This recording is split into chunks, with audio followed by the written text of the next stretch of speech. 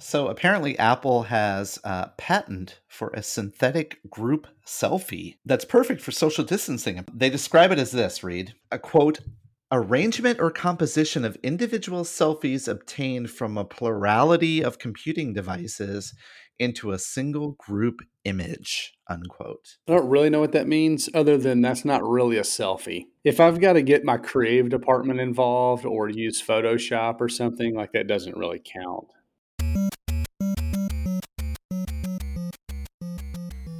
Welcome to Touchpoint, a podcast dedicated to discussions on digital marketing and patient engagement strategies for hospitals, health systems, and physician practices. In this podcast, we'll dive deep into digital tools, solutions, and strategies that are impacting our industry today. We hope to share a lot of great information with you and have fun along the way. Thanks for joining us. Now, here are your hosts. Welcome back to Touchpoint and to a special episode because it's number 175. Actually, it's really not. I mean, it's the same as any other episode, I guess, really. But it's 175 episodes in, which sounds like some sort of a milestone. Just in and of itself. That you hear on the other side of the microphone is Chris. I'm Reed. Yeah, Reed, we're almost at episode 200, although, as you pointed out, we're not really almost there. We're still 25 weeks away from that. So, what is that, like Christmas or something? I don't know. Something like that, yeah.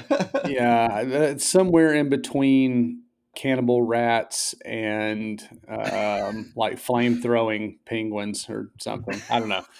Somewhere in there, I think is where we'll hit episode 200. But anyway, we're here. We're here for another week, another episode. I'm actually recording this from my office. I'm going to start coming back up to the actual office, a little bit during the week. And so things are slowly starting to open back up, kind of get back to normal. I say normal. That's probably not really a fair statement. There's no telling what's going to happen. But I'm recording from the office this week. Thank you for tuning in. Thanks for telling a friend. Thanks for always making Touchpoint part of your weekly listening schedule. Whether it's more about this show or one of the other ones on the network, you can learn more by visiting us online at touchpoint.health. You can also rate, review, subscribe over on Apple Podcasts. You can stream it on Spotify. But most importantly, just listen and tell someone else about it. We certainly appreciate all the support. So we're going to take a brief pause here before we jump into today's episode.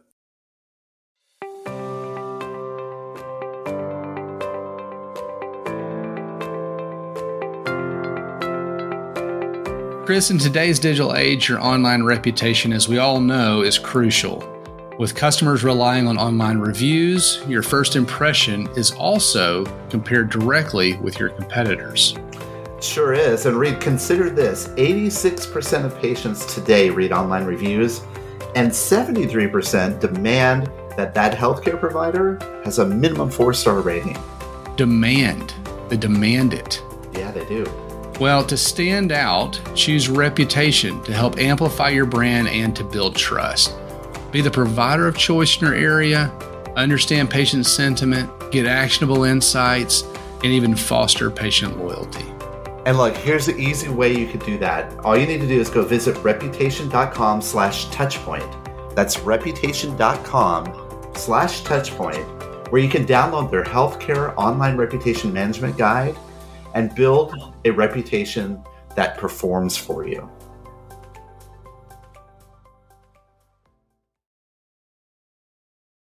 Well, Reed, it's fair to say, as kind of we talked about just before the break here, that things are changing so quickly in our society. As we look at things where we're at now, I don't think we anticipated at the beginning of this year that we'd be going through all of the different changes to our society, to the marketplace, to our industry. No, I had no idea that there was such thing as a murder hornet, for example. But now that is well grained into my vernacular. So here we are. And to that point, right, about how things rapidly change, and this year's been definitely one for rapid change. Last week, I actually presented at the Mayo Shishmid virtual conference. Yes. And my presentation was about how social media is evolving and changing, but health systems and patients are still using it as a way to connect with their, various healthcare organizations. And we'll put a link in the show notes to that presentation in case you want to just go through the PowerPoint. It got me thinking, though, that, as times change And as things change, the tools may be the same, but the way we use those tools and the way we actually show up certainly have to change. Absolutely. It is that time. And to your point, I mean, even over these last several months, we've moved along with our clients, quite honestly. And I feel like 3 months ago was 3 years ago, as far as the way that we're helping people and evolving the need, the messaging, the creativity, et cetera. And so you found a great initial article we'll take a look at from the Harvard Business Review. Why now is the time for open innovation is the title. What is open innovation? Well, it's interesting. First of all, I'll say that this article just posted on the 6th of June, so relatively recently, but not recent enough where they were able to actually make a comment about sort of the social changes that are going on in our society right now, all the protests and things like that. They were still focusing on how organizations are responding to coronavirus. So they talk about in organizations, innovation occurs quite frequently. But in this year, they have seen some rapid advancements of innovation. And these innovations occur not only in one organization, but across multiple organizations. And in many cases, those organizations working together. And that's sort of the genesis of the term open innovation, meaning innovation that occurs openly across multiple different entities. So they gave an example here. There was a heavy truck maker, Scania, that's in Europe, and the Karolinska University Hospital. They partnered together. So the heavy truck manufacturer converted their trailers into mobile testing stations for coronavirus. And they also directed 20 highly skilled purchasing and logistics experts to locate, acquire, and deliver PPE to healthcare workers. And this is an example of innovation that occurred, again, across multiple business entities. We've heard stories about that happening in our society here in America too, right? Yeah, another one they reference here, Ford, similar, I guess, to the other heavy truck maker. Ford is working together with United Auto Workers, GE Healthcare, 3M, et cetera, to build ventilators using, this is crazy, F-150 seat fans, portable battery packs, and 3D printed parts. I mean, the 3D printed parts, I guess you'd be like, oh, yeah, that makes total sense. But it's interesting to look at, somebody like Ford, for example, finding a component they already have, in this case, seat fans from their most popular truck line, to equip and work alongside some others from other industries. That concept is open innovation, right? Or distributed, decentralized, and participatory ways of innovating. And that's something that a lot of organizations they've talked about for years, but they see that as a higher bar to reach. They never really thought that it would actualize.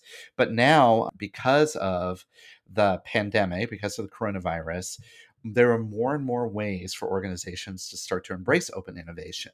They talk about and you saw it through those few examples, but how value is created, right? And the whole point of open innovation is that it allows for more ways to create that value. So these are new partnerships, right? So Ford didn't work with, GE Healthcare before, and Siemens didn't work with, these big truck manufacturers and things like that. But it allows you to use complementary skills, or look for potential design cues, resources, etc. And what we're ultimately going to see are these longer lasting relationships based on it. And of course, as we start to move down this path of open innovation, all of the, I would say, more traditional concerns that you have about innovating outside of your organization with other organizations start to rear their ugly head. And in the Harvard Business Review, they've actually identified a number of things that are potentially a concern, and really how, if organizations are going to embrace open innovation, they need to adapt to these and kind of move past them in order to keep this train moving, so to speak. For example, they talk about forget about the IP for a moment. So intellectual property concerns are obviously probably a big sticking point, I guess, for most. I know with even just the little piddly things I've been involved in through the years, IP is always a hang up, it seems like. But they risk blocking any open innovation from really gaining momentum, because people get caught up in the idea of, well, who's going to own it after the fact, or whose is this? So, for example, during the COVID-19 crisis, it could be wise to focus more on creating value than capturing value. How do we best help and be a part of the solution. But sometimes it's hard to get past the idea that who ultimately is going to own this and how do you protect yourself and stuff like that versus taking this leap of faith that they talk about in here, collaborating on some of the more important stuff without risking negative exposure. Yeah, kind of like that example you gave earlier about Ford working with, GE Healthcare and 3M. I'm wondering if at some point, if there was a conversation about, well, who's going to own the finished product after this is all said and done? And I guess if you're like Apple, all you have to do is submit a patent to get that trademarked or Clearly. the IP. Yeah. A second point here is to leverage two-sided motivation. So they say that companies that often realize that they rely on voluntary and active participation of employees and partners to succeed. And that works well, right? So internally, there's a lot of ways to build sort of that impetus around creating innovation. And I know I worked with a lot of health systems on ways that they can actually develop that culture of innovation inside their organization. But again, when you start to rely on sort of a combination of organizations together, that might be a little bit harder. You can rally people around a particular brand. Everybody at maybe a hospital wants to create a better way of managing care and shortening length of stays. But when you start to get into things that are outside your organization, you have to figure out how to get the motivation in line. You need to rely on a combination of hard and soft incentives to motivate internal and external collaborators. Companies need to identify and respond to the true motivation of both themselves as well as their partners. And that can get a little tricky if you think about that. It is, because how do you really know what that motivation is other than just what people say? So you end up having to take that kind of leap of faith. Next, they talk about the actually embracing new partners. And anybody that's worked with a new team, a new organization, or even took a new job will kind of get the spirit here, right? So new partnerships and new partners always entail some sort of cost. You got to find the partner. You got some sort of validation, compliance. You got the social piece of that, like how do people work together and things like that. And that can really slow things down, certainly. And are they actually providing a complementary skill and perspective, right? So again, part of that search and validation part. Obviously, COVID-19 and coronavirus and that kind of world that we are in and have been in has alleviated that to some degree. First, they say that the top management assumed a lot of risk by associating with new partners, but they did that through sending strong messages that open innovation was the way to go. So again, imagine that, a program being successful because leadership drove it, versus it, just Yeah. floundering somewhere. Anyway, second, not only the spread of the virus grew exponentially, but the pool of potential partners did as well. Back to the Ford example, using fans from seats in their F-150s. Well, that's probably not where you would have gone as GE or 3M, et cetera, initially, assuming this wasn't the catalyst for it. But they talk about when companies across the globe are affected by the same crisis, then obviously there's a lot of different motivation. There's new ways to conduct business. It becomes more important because everybody's concerned with it. It's not reduced to a market or a town or a part of the country or even just a country. When you're describing that, Reed, it makes a lot of sense. And it almost feels like, because of this, there is a better need for innovation or a better environment for innovation. We're all rowing the same boat. We're all trying to get to solve this problem, to manage coronavirus, to get our lives back to whatever normal may look like. And that becomes a big driver and a big motivator, which really leads to the fourth major point that this article puts forward. It says urgency leads to transformation. And I know we've heard this, right? We heard the joke about don't let the pandemic drive your transformation, right? You should be driving your own transformation. But really, when you think about transformative efforts, and I do a lot of consulting with organizations on this, the initial steps towards open innovation in normal times is pretty simple. You start up an innovation priority within your organization. You bring in some consultants, you set up a way to corral ideas, you wait for those ideas to come in, and then you kind of rank them and decide which ones are going to have the most impact. That's a very traditional approach towards transformation. But with open innovation, particularly in this time of need, the transformation is first of all, it's life-saving potentially if you do it right. The focus is there. Everybody's looking at it because everybody's being impacted in some way or another. And it allows you to almost fast track innovation. And we have a great use case here in healthcare when we think about like telemedicine. Everybody was floundering and wondering, like, oh, and they have to, we're trying to get telemedicine initiatives up and running for years and years and years. And then suddenly, here we are, coronavirus time. 2 weeks later, they have telemedicine. It's easy to slow play that stuff when there's not a global pandemic. Yeah. I guess is maybe easier to say that, because you're right. I mean, there was all kinds of reasons we couldn't do X, Y, or Z, and then at some point, well, that just wasn't an option anymore. The option of not doing it wasn't one of the choices. They had to figure it out, and they did really fast. And it's not only within companies within certain countries. I mean, putting aside all the partisan politics around, how do we respond to this on a global level, there are scientists across the world right now that are working on a coronavirus vaccine. There are organizations across the world that are partnering together in ways that they haven't partnered before, sharing best practices, trying to be innovative.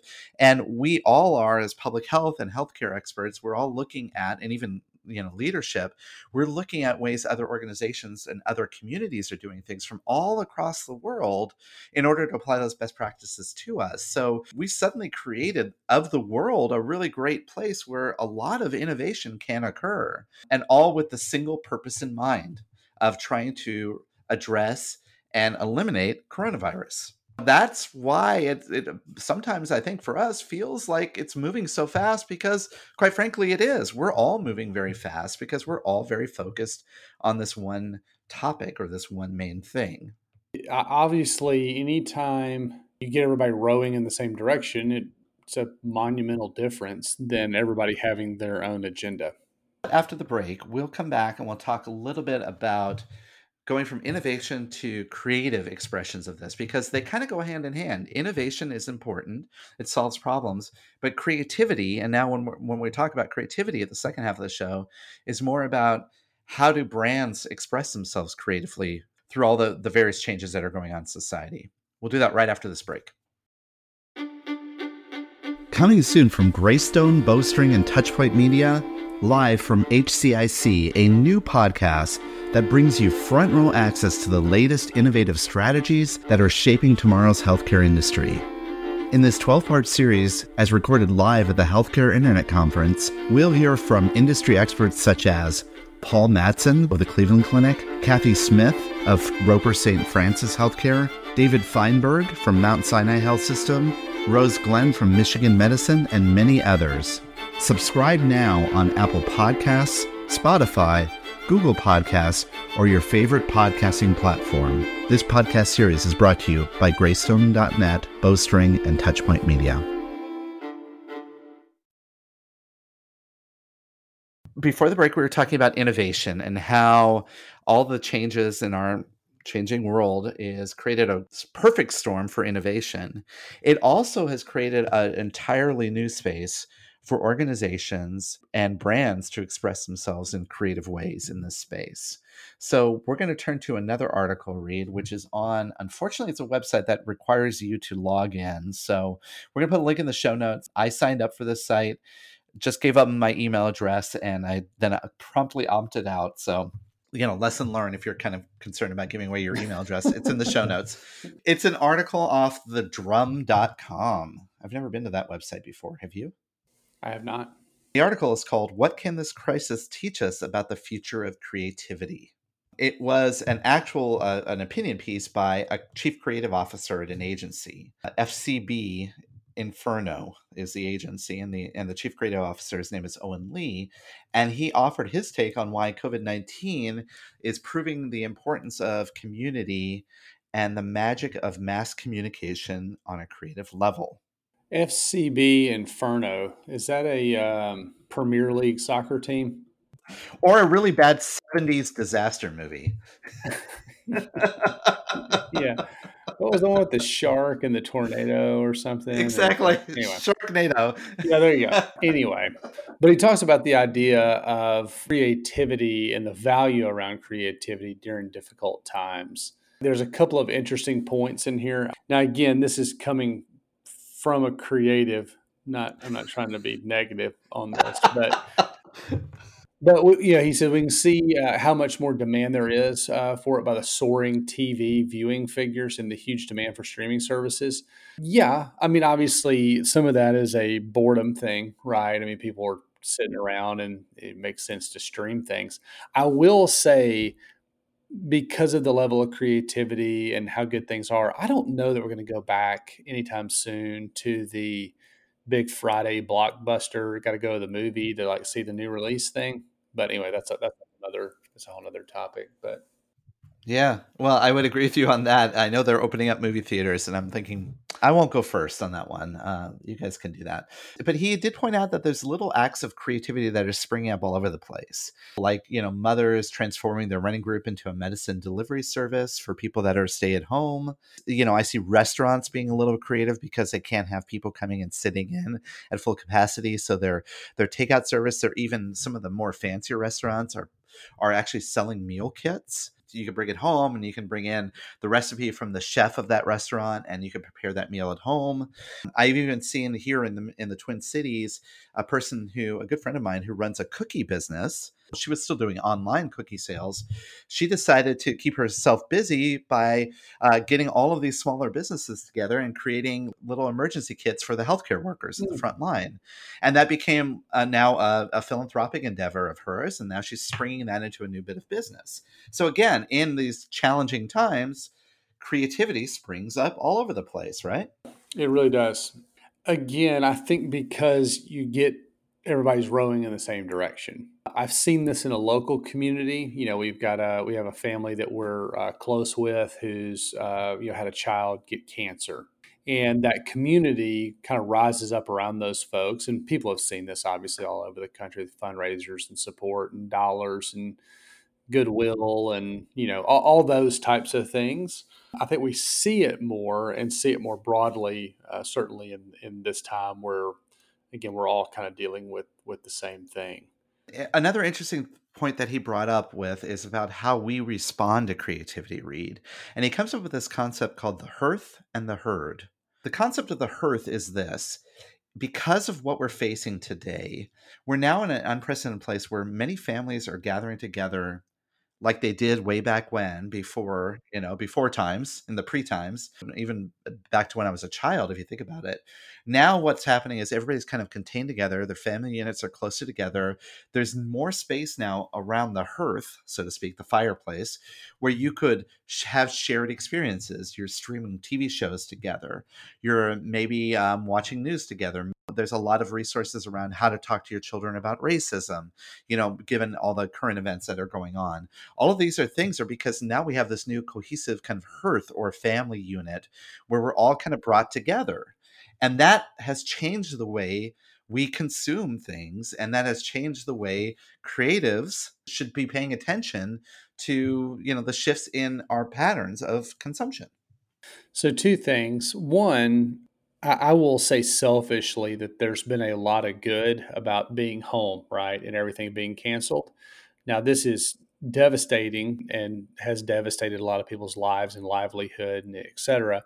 I will say selfishly, it has allowed us to slow down because we don't have dance, we don't have gymnastics, we don't have basketball practice, right? And to your point, we're back and we're spending time as a family unit, even if it's just outside shooting basketball or walking around the street, walking around the block, et cetera, because that's what there is to do at this point. And there's been a lot of just really greatness about that, quite honestly. And I've heard more people say, it's not like something unique to me. I've heard other people say this as well. This time with their family and this time just really kind of resetting a little bit, not eating out all the time and eating at home and having to cook everything. It's an interesting way to think about some of the habits that may be forming out of this that could be very beneficial to families and individuals and in the day of go, go, go and technology and all that kind of stuff. I think too that as we move back to kind of the norm, so to speak, I don't know, back to the habit forming piece, I think a lot of this will stick. and this will be kind of the way it is, which is kind of interesting if you think about it. That is interesting. Now, so the second concept is the herd. He points out here that over the last few years, we've become increasingly hyperpolarized. Societally, politically, we've really become very niche in terms of the way we approach things. The self identity is very much a human nature thing where we want to identify people that are like us, to be part of the herd, highlighting our differences. He points out coronavirus has allowed us to become more focused on a common good. I would say that even extends into today's world as we think about like racial injustice and some of the things that are talking about. There's a commonality now that we're all feeling like we're all in this together. I mean, we may be in different boats, but we're all in the same storm, so to speak. And we need to fight these battles together because nobody is inherently pro coronavirus, just as nobody is inherently pro racist, right? I mean, that's just not the way we are. And that really has given us an opportunity, again, from a creative perspective, to say now we have a hearth and a herd approach to how we start to express ourselves as a brand. Now, I will say if I hear one more time an ad that talks about these unprecedented times, that may be my trigger to upgrade to Spotify paid. So, but just putting that to the side, this idea of micro targeting is, makes us feel just that concept in and of itself means that we're not the same. And it's not that that's not a thing, I guess, but I wonder, I don't know. I'll just be curious to see where a lot of these communication platforms go at this point, how this targeting ultimately plays into some of these concepts, certainly. He made some point to say that the lessons that we learn from micro targeting are being very specific and having these very niche communications. That doesn't mean that those will go away, but there certainly is more of a, it's hard to say it when we talk about it right now, but we have a more unified approach towards a common goal. And he really believes that that is the role of what brands should be. He actually referred to tribes of humans, right? Back to the herd mentality. And therefore, brands are an indelible part of that need for connection. We want to be all like we belong in a community, in a society together. And that is where he pivots to talking about the role of creatives. He talks about this idea of it at the emotional level, right? And so, how do we do it in an authentic way that is good for the group, if you will, that makes it feel like it's specific enough to you, and elicits that response? I mean, that's the hard part, right? Now, I don't know that this time that we've been through. I mean, I mentioned the unprecedented times. It's like, good grief! Like, wow, can somebody come up with a different way of saying that would be helpful. But I think that is kind of part of it. We've got to get to a place from a creative standpoint and the creatives as a whole to still appeal to that emotional side, but it not feel like you're just at this broad level. Like, And that's the trick, right? That is the real big trick, is to be able to have that mass appeal, but also make it feel personalized. Overall, what he's trying to say is that brands that connect on that deepest level with people are those brands that are ultimately serving for the greater communal good and not in their individual self-interest. And this kind of harkens back a little bit to what we talked about before around when consumer sentiment's changing, particularly through this pandemic, that they're starting to trust more in brands in which they're imparting that trust, right? And in which they're all acting in the best interest of the community. There is a trend here. I don't think it's Pollyannish at all to think about that we are moving to a role where we all feel that there's a greater communal good. We have to have that hope. We can no longer be divided. We have to work together because we have a lot of, I'm going to say it, Reed, unprecedented times oh in boy, front of us. Sorry. Now you got to buy Spotify Pro. yes, exactly. um, but that's an optimistic message. It's optimistic in a lot of ways that, it's evolved a little bit. When we all first went home, I went home on March the 13th from work, not knowing exactly what was going to happen at that point, not with my job per se, but just coronavirus and, kind of what all was happening. With that uncertainty, very quickly became, you know what, this is an opportunity to spend time with my family. This is an opportunity to reset some habits, both good and bad. I think I've mentioned before, riding the Peloton bike. I've ridden every day since I've been home. It opens an opportunity for you to do some things. And I think that's where we find ourselves. And what he's, ultimately talking about here is creatives and the creativity. And earlier, as we were talking about the open innovation, kind of all rules or all bets are off. We've eliminated some of the guardrails that even in our own minds, maybe we put there ourselves. And we've got an opportunity to do some interesting things. Yeah, we certainly do. And with that, we'll go to an interview that I did it was a couple weeks ago with Mark Morse, who runs an agency here in town, Morse Code. He talks a little bit about how he works with organizations to lean into this message and help evolve the brand message over time as they navigate through different shifts in the overall changes to this pandemic. And it's kind of an interesting interview. So why don't we give that a listen, and we'll be back after that to wrap up the show.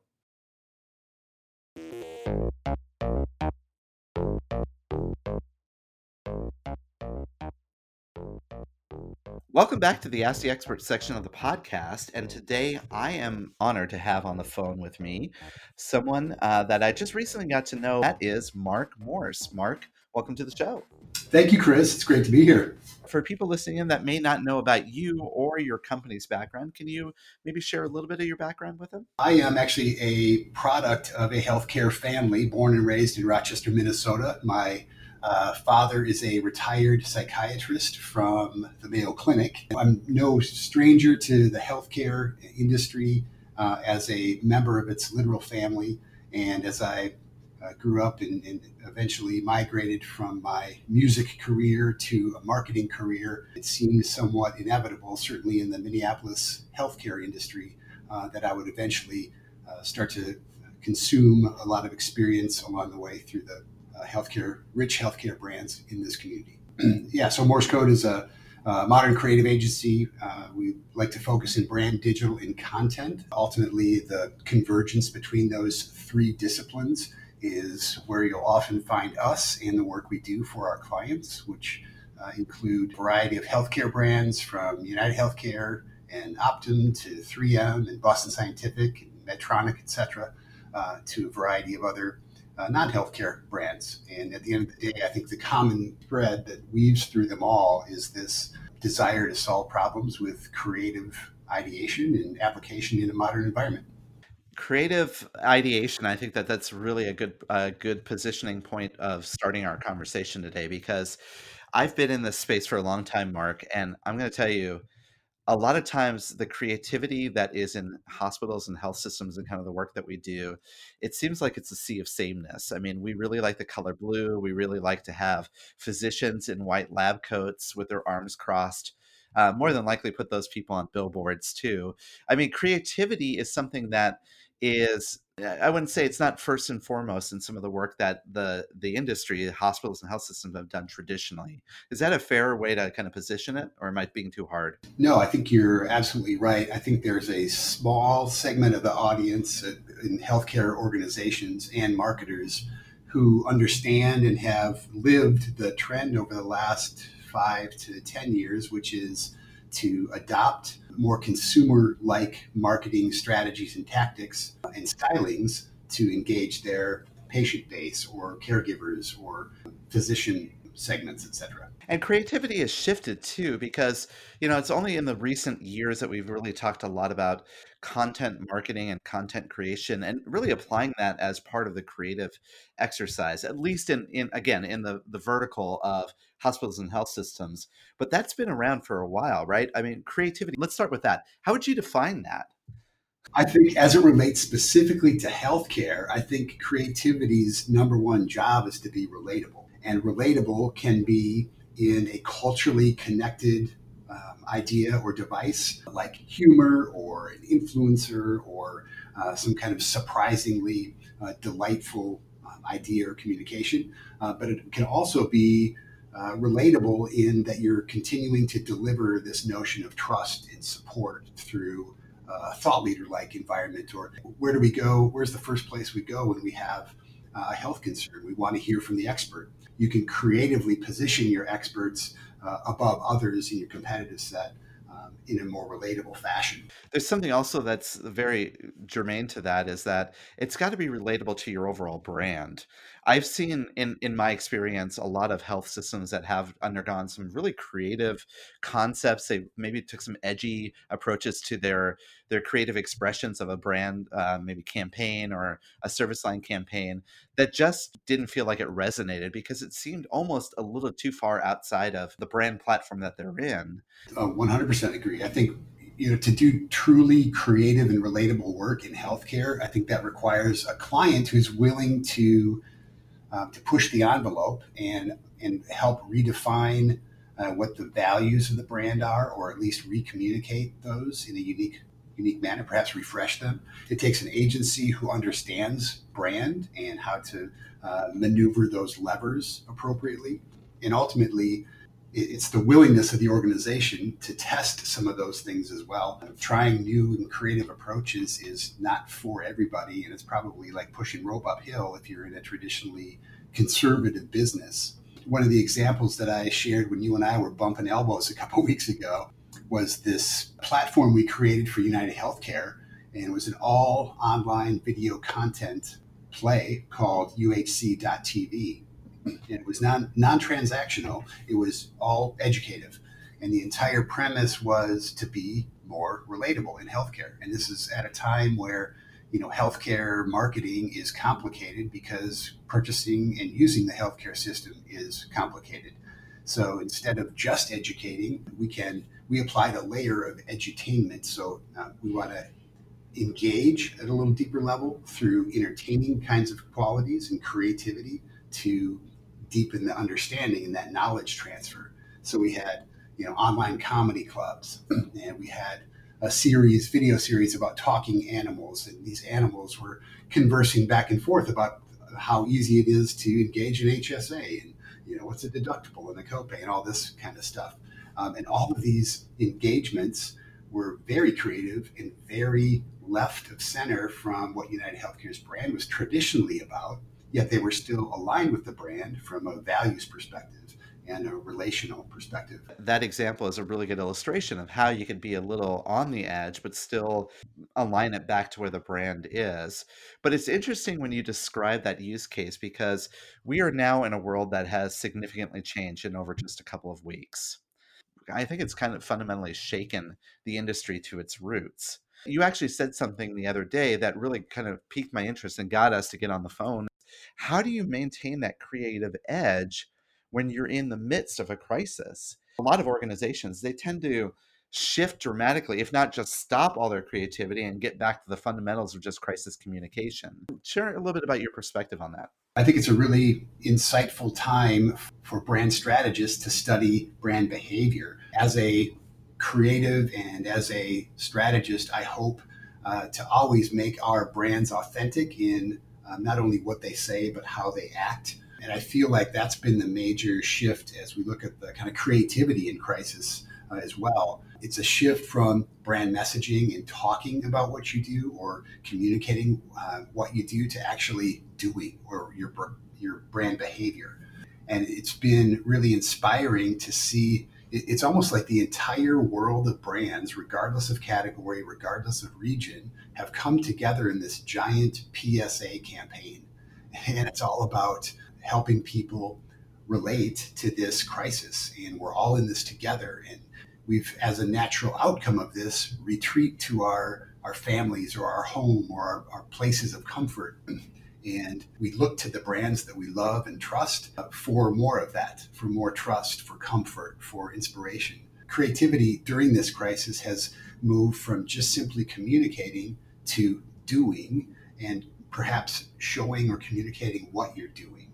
So that's why I think some of those brands that seem to do really well, or at least score pretty highly in some of the studies that I've read recently, are those that are doing things that are truly uniquely helpful to people, regardless of their target audience, just being helpful to humanity. Let's kind of walk through that shift that happens, because many brand strategists and brand experts in health systems right now are probably trying to evaluate how they could start to shift their messaging and start to focus in on that. You have a framework. Walk me through it a little bit here. Sure. So I look at it in basically three simple steps. And the first one's really around the onset of the crisis. It's like, oh no, it's happening, to the crisis itself when you're in the middle of it, to the bridging of the recovery or the transition coming out of it. When we're in the crisis, or at the onset of the crisis, rather, brands tend to want to be, especially today, if you've ever wanted to be an agile marketer, now is the time to do that. It's about relating and converting your messaging from brand features and benefits to more of those brand values, associations of relatability. We're understanding, we're a community, we as a brand are empathetic and supportive. Sometimes that means stopping some of the things you're active in during this onset of a crisis. Like Android had a campaign that was all about being out and about. And obviously, during this social distancing and stay at home kind of environment, it's not a great message to communicate.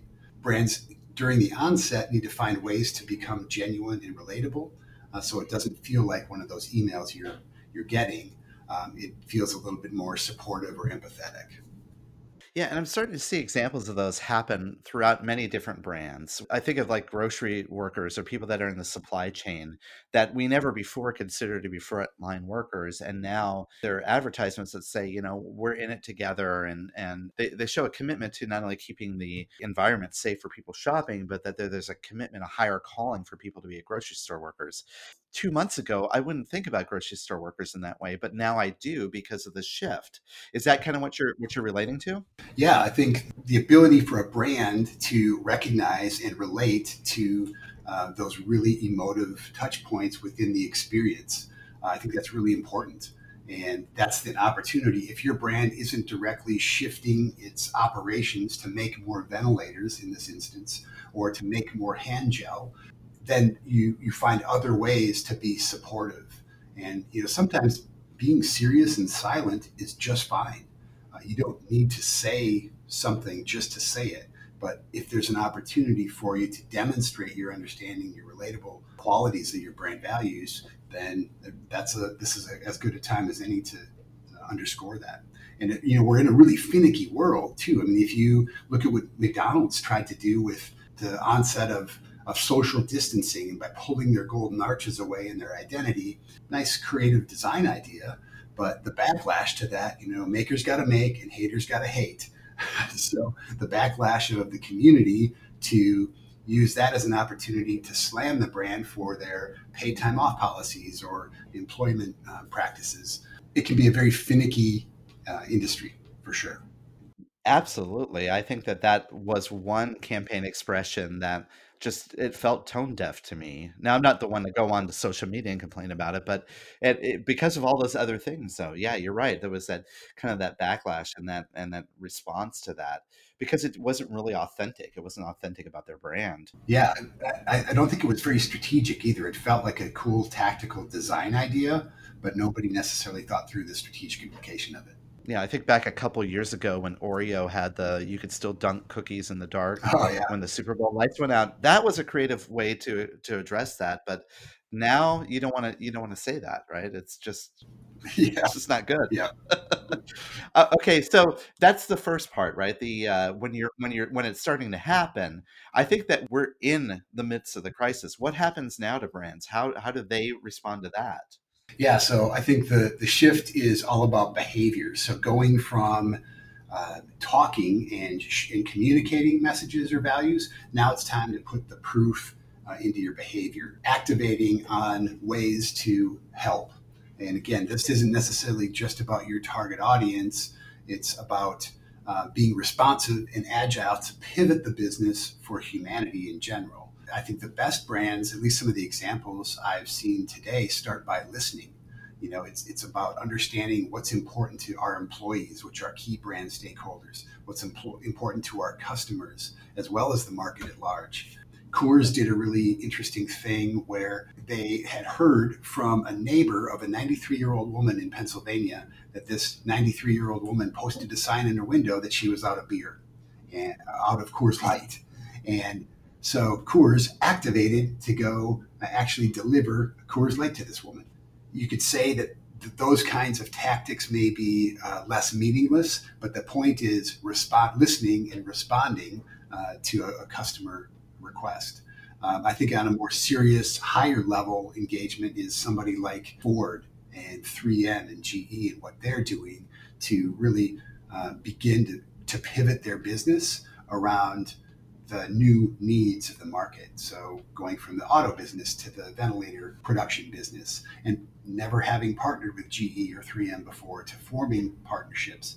And remember, these are happening at breakneck speeds. So that agility and responsiveness has been super impressive. And even I think you had mentioned the other day about Uber offering their free rides to healthcare workers, even while they cannot operate as a business for consumers under the stay at home, right? And I see that happen with big and little brands. I mean, even here in the Twin Cities, I see distilleries that have stopped creating, gin and vodka, and now they're making hand sanitizers, Yeah. and they're offering those free to healthcare workers. I mean, the way we shifted so quickly, that really is a behavioral response in and of itself. How do you communicate those behavioral changes? I see a lot of that coming through, like through news feeds and news stories and things like that. How would you recommend to communicate those messages when you're in that mode of the crisis?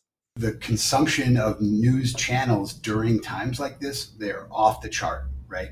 So that's a natural place to go, and as well as trusted social channels, and looking to find ways that you can be certainly not opportunistic or ambulance chasing, but just authentic in how you're placing those messages in those channels. One of the examples I really liked was how Walgreens actually took some of their existing creative assets. I think they were in email form initially that were sent out to email customers or a list of email addresses. And it was all about their online robot chat functionality.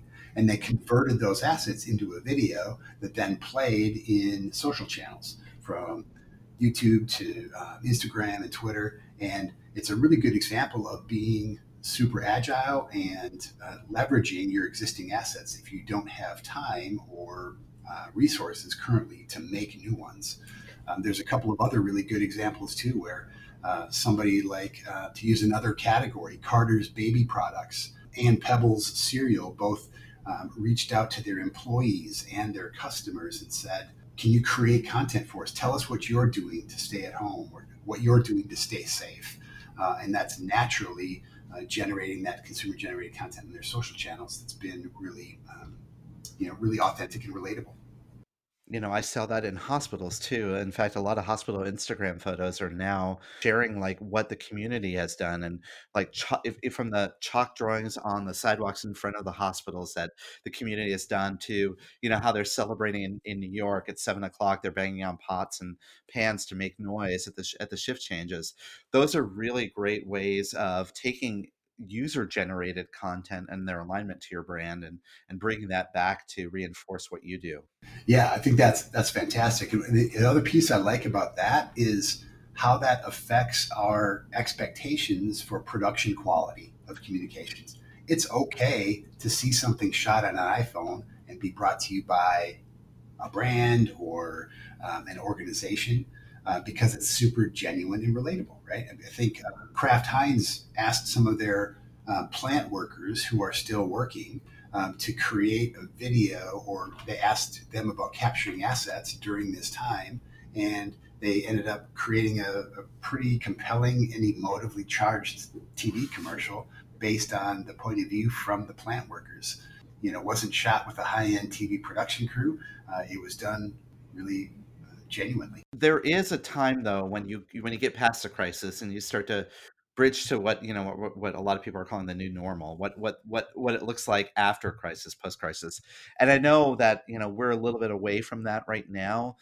This crisis currently that we're under, it may seem like it might go on for years, but talk a little bit about how brands can pivot to that, to bridge to that next stage. The ultimate opportunity here is to kind of reset based on your learnings. And to build that bridge, you have to apply all the knowledge you've gained up to that point of the bridge, right? How has the market changed? What are the new dynamics in your customer segments and industry?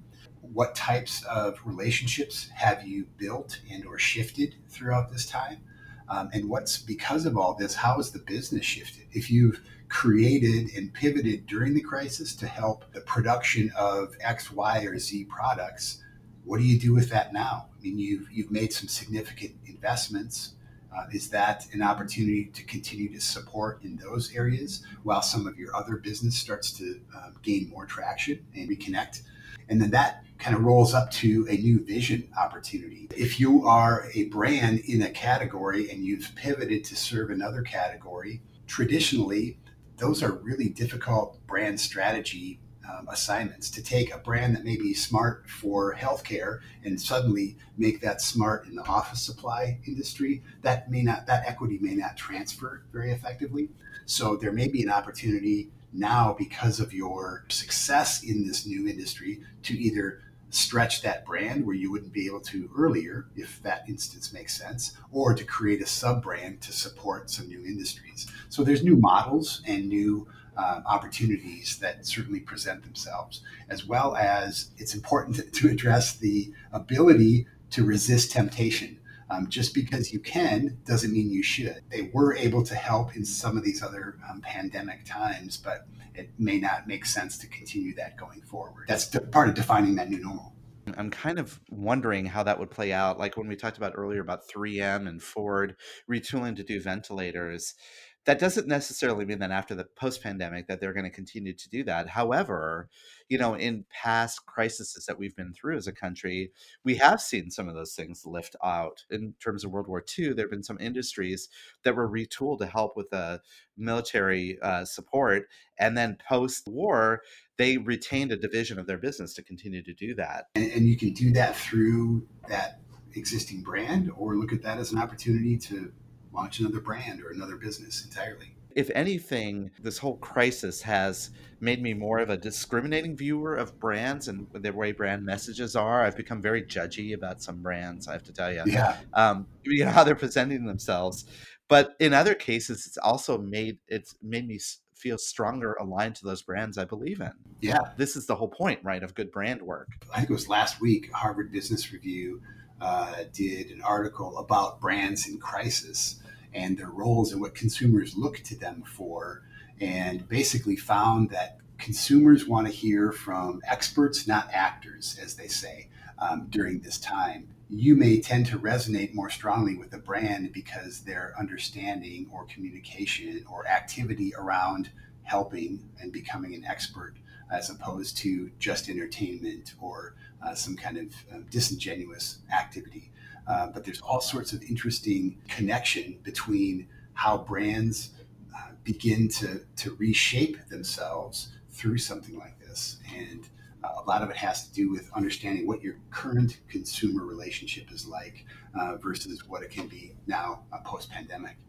And as we see the consumer mindsets shifting perhaps, and again, we're in this for a little bit longer time, I know, but as we come out of this and we try to transition back to whatever that new normal is, it really becomes important for a brand specialist or brand expert that either you have internally or you're working with a partner to do that they continue to stay aware of how your brand is playing out in the industry itself, in the marketplace itself. If I'm a marketer at one of those organizations, one of the things I would take advantage of is if things are slowing down a little bit in our regular lines of business, I can shift into planning mode and start to thoughtfully think about how I can consider these opportunities coming out of this and continue to support, etc.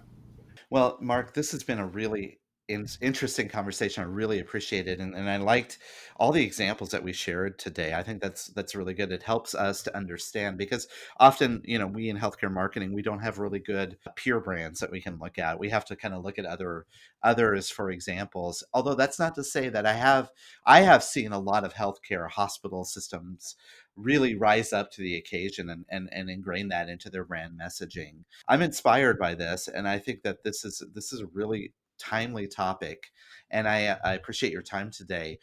People listening in may want to know more about you and your company. What are some ways they can find you online?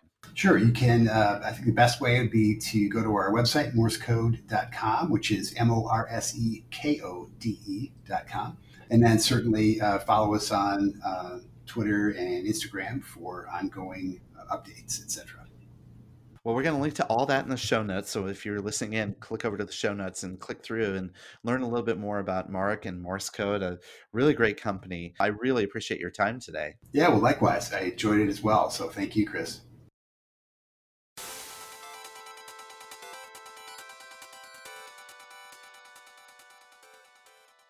Special thanks to Mark Morris for coming on the show and chatting a little bit. Certainly appreciate his time. Oddly, in a time where we're not getting together in person, we actually have a couple of conferences to talk about. We do. The first one I'll mention, great partners of ours, but the American Telemedicine Association, fittingly enough, has their annual conference and expo coming up. ATA 2020 certainly was meant to be in person. Ironically, not ironically, I don't know. Anyway, it's virtual now and is June 22nd through the 26th. So you can go to gotelehealth.org. Gotelehealth.org is the website where you could find out more about that conference, sign up, and check it out. So we appreciate them and their support of Touchpoint, and would encourage you to go check that out, especially with everything that's been going on. There'll be some really great programming there that you can check out at that site.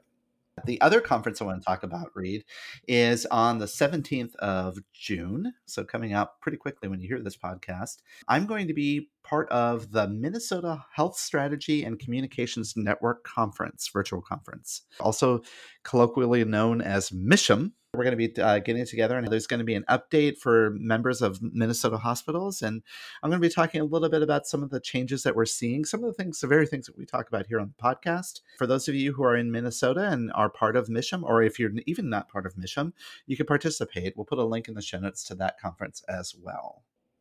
Very cool. Well, let's do a couple of recommendations before we end the show. What do you have today? So we are in the day where we're still dealing with the coronavirus, and it is getting hotter and hotter outside. So we do know that when you're out in public and interacting with people, you do need to wear some kind of facial covering or some kind of mask of some sort. There are a number of masks that are out there, but one of the ones that my wife and I just recently found is from a company called Figs. Have you ever heard about the company Figs? I don't think so. They actually do scrubs for nurses and doctors. So that's what they do professionally. So they have a number of masks that they've been creating clearly for the healthcare professionals, but these aren't like the N95 masks, right? These are more of the facial coverings. They even propose that you could wear these over your N95 masks if you want to. But these are just cloth coverings. The ones that my wife and I just recently got, which we found works out really great because they're lightweight, breathable. You can wear them out when it's very hot out. We even wore them when we were riding our bikes. So that's a good sign. It's over the ear strap. It's called the Fionx Protective Face Mask. And get this, it's soft, washable, so you can throw it in the washing machine, clean it off. It's a super soft cotton blend liner inside of it. And then there's a third liner where you can actually slip in a BFE activated filter. So it has room to add in another filter just in case. And they send you a series of 3 filters that you can take. So if you get to a place where, there could be higher elevated risks of transferring of the coronavirus, you can slip in this activated filter, all in this little handy facial covering mask. It's very affordable. We ordered it last week, and it came within 3 days. And there are different sizes, too, for people. There's small, medium, and larges. So that's going to be my recommendation, mask. Well, there you go. Very nice. I am actually going to recommend an app. It is called Robinhood. You heard of Robinhood? I think I have, but go on. It's an investing app, and there's tons of them out there, certainly, where you could trade stocks and buy stocks and all that kind of good stuff. But anyway, it's pretty cool, and it's a stock investing app. A buddy of mine had it. He recommended it, so he sent me the little code, so we each got a free stock. It's kind of an interesting way. If you're interested in it, get somebody. I'm happy to send you one, but get somebody that has it. They can send you a link, and you each get a free stock. So it's kind of addictive. It's pretty fun. It's got some neat research and stuff like that. I'm up 76 cents today, so I'm pretty excited about that. But yeah, Robinhood. Well, there you go. We'll have to check it out. I think that's what I heard about, but I haven't downloaded it. So They've got other components to it. It's got like a debit card that you get some money back on, and things like that. So it's pretty cool though. there you go. Always good to save your money. I think I actually bought a share of Ford out there working in healthcare. Another great episode. Thanks for joining in. Thanks for participating. Certainly appreciate all the support. Go out, rate, review, subscribe wherever you happen to listen. Touchpoint.health is the website. The TPS report and everything else that you'd like to sign up for and know about is also there. Chris Boyer, I'm Reed Smith, and we'll see you next week.